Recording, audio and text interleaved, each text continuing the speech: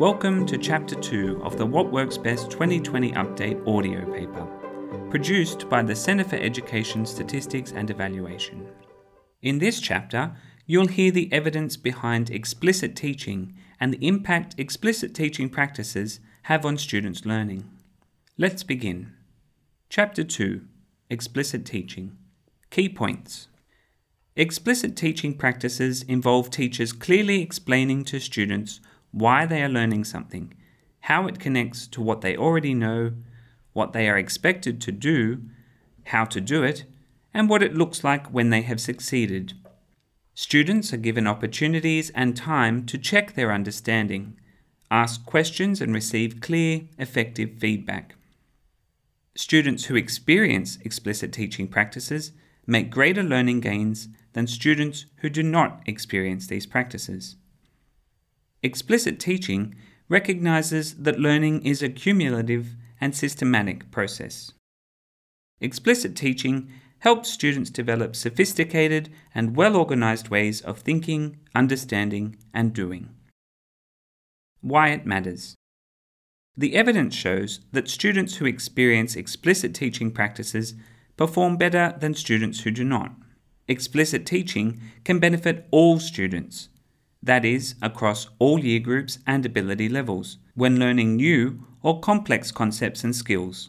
Explicit teaching reduces the cognitive burden of learning new and complex concepts and skills, and helps students develop deep understanding. What the evidence says. The term direct instruction is often used interchangeably with explicit instruction or teaching. When this paper refers to explicit teaching, it refers to the set of teaching practices that Hattie summarizes as follows.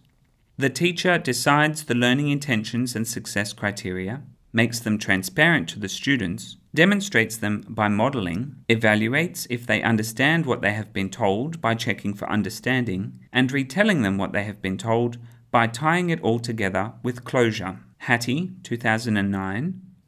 The evidence base for the effectiveness of explicit teaching is extensive and long-standing. For instance, see Stockard et al. 2018. Hattie's 2009 synthesis of 4 meta-analyses found the average effect size of explicit teaching on student achievement is 0.59. Effect sizes explained. Effect sizes are commonly used when combining findings from independent studies, meta-analysis, as a way of measuring the significance or magnitude of the subject or subjects of study. Hattie identifies an effect size of 0.4 as a threshold or hinge point to indicate what works best.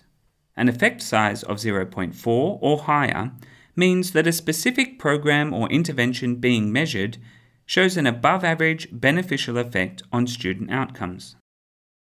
Students have higher achievement when their teachers explain what they will be learning, organize lessons well, and provide guidance and support. Analysis of Tell Them From Me data shows that New South Wales primary school students who say that their teachers tell them what they will be learning at the beginning of lessons and that class lessons are well planned generally have higher average NAPLAN, National Assessment Program Literacy and Numeracy scores.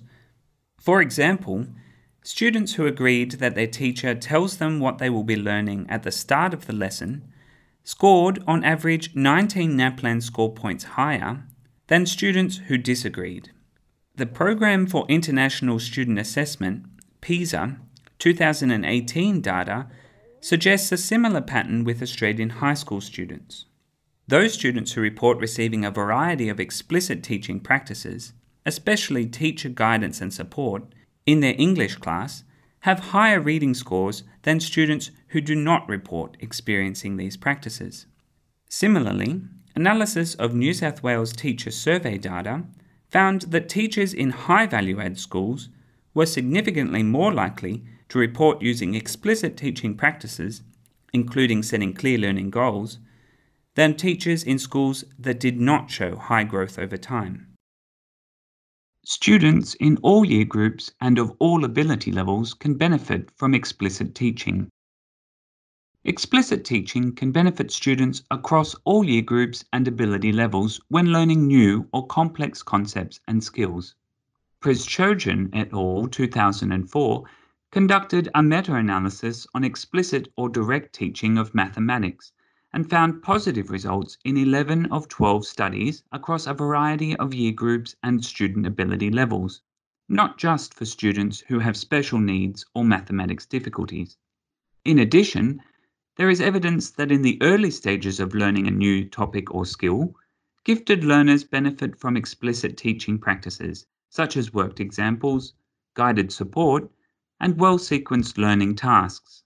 Gifted learners also benefit from guided support when completing open-ended and complex tasks. Explicit teaching recognizes that learning is a cumulative and systematic process. Explicit teaching acknowledges that student understanding and mastery of concepts and skills builds on their previous understanding of related concepts and skills. As such, explicit teaching requires a systematic and sequenced approach to what is being taught. For example, evidence shows the advantage of using phonics in teaching reading to children in preschool and the early primary school years. However, it is not just important that phonics is taught, and that it is taught explicitly, but also when it is taught. Children will learn to read most effectively if they are taught phonics at the very start of beginning to read. Explicit teaching supports students towards independent learning. Explicit teaching draws on research about how students effectively take in and retain information, and how they then use that knowledge and understanding to solve problems, pose questions, and synthesize and justify their reasoning. When teaching new or complex concepts and skills, explicit teacher guidance accompanied by practice and feedback can reduce cognitive burden so that students have enough working memory space to learn new content and build connections to prior learning. For example, a recent Australian study of students in years 9 to 11 found that using explicit teaching practices in mathematics during the early stages of learning allowed students to build up the skills and knowledge they needed to then be successful in subsequent guided inquiry-based learning. A challenging aspect of explicit teaching is finding the right balance between teacher guidance and independent practice.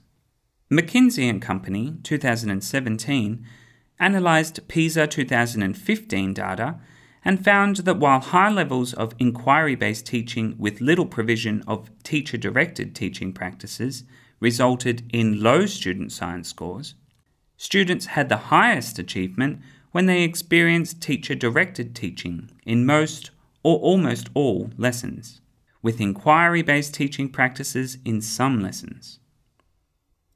This finding may reflect that as students' understanding or mastery of a skill or concept increases, there is decreasing benefit from teacher-provided guidance and support. The McKinsey & Company findings may also reflect that once teachers have explained, modelled and guided student practice, students benefit from opportunities to independently practice concepts or skills. For example, a recent American study found that kindergarten students with mathematical difficulties had higher achievement when given 3 individual practice opportunities for every explicit teacher demonstration of mathematical content, compared with those given fewer individual practice opportunities. The use of formative assessments is critical in explicit teaching. Formative assessment allows teachers to accurately determine students' current level of understanding and decide how much guidance is required. Without formative assessments, teachers may assume that students need much more or much less support and guidance than they actually do. Asking questions is important. The literature supports the use of questioning to support comprehension, problem-solving, reasoning, creativity, and learning. Asking questions also provides teachers with a way to identify what students already understand so that teachers can build connections to new learning or revise concepts or skills and adjust their level of guidance to meet student needs. Some forms of questions are more effective than others. Craig, 2013, distinguishes between shallow questions that verify existing knowledge and do not take much thought, and deep questions which ask learners to build connections between ideas. The What Works Clearinghouse, 2007, reports strong evidence for teachers encouraging students to both ask and answer deep-level questions. Implications for schools and teachers.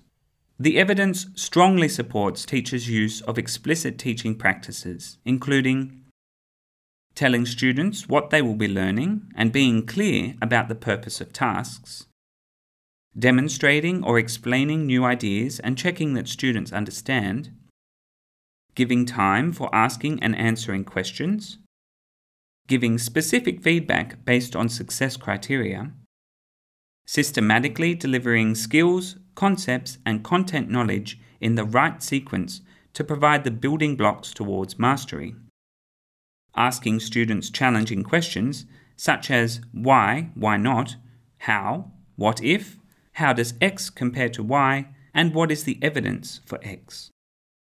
Assessing and confirming whether students understand what they are learning before progressing. Reviewing learning and explaining how it contributes to related and more complex skills. And providing opportunities for guided and then independent practice as students gain proficiency and understanding of concepts and skills. Consistent use of explicit teaching practices across the whole school supports teachers' use of effective practices. A whole school approach creates a common language around practice, which in turn supports teacher collaboration and strengthens classroom observation practice. This is the end of Chapter 2 of the What Works Best 2020 update. Chapter 3 on effective feedback is now available. To read the full report, please visit the CC website at cese.newsouthwales.gov.au. This audio paper was written and produced by the Centre for Education Statistics and Evaluation and is read by Samuel Coles.